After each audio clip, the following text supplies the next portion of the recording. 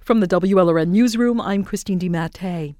A new report shows that Hurricane Ian has delivered a $1 billion hit to Florida's agriculture industry, with the highest losses in the state's citrus, vegetable, and melon crops.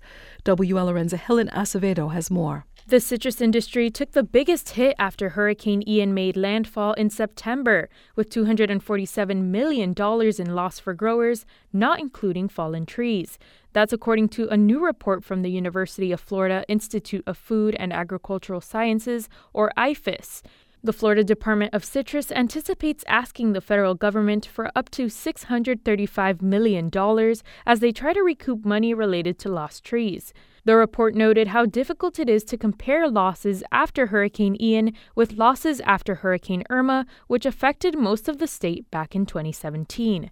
I'm Helen Acevedo in Miami. Florida Democratic lawmakers have mixed feelings about Republican proposals to change the state's death penalty laws. One of the measures would get rid of a requirement of unanimous jury recommendations before judges can impose a death sentence. Senate Minority Leader Lauren Book points to the 2018 mass shooting at Marjorie Stoneman Douglas High School in Parkland. For Broward County, it's a tough one, a huge miscarriage of justice.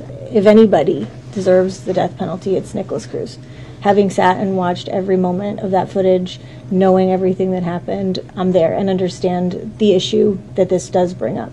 But I think everybody comes to it from their different journey. The proposals stem at least in part from the Parkland school shooter receiving a life sentence last year. That came after a Broward County jury was not unanimous on recommending the death penalty. Miami-Dade County is weighing whether or not to ban the popular social media app TikTok from county-issued phones used by county staff. The Miami Herald reports that Commissioner Danielle Cohen-Higgins proposed the ordinance. She argues that the app has security risks at the national, state, and local levels. TikTok is owned by a Chinese company. A similar measure that would ban the app on public employee devices statewide has been filed in the Florida legislature.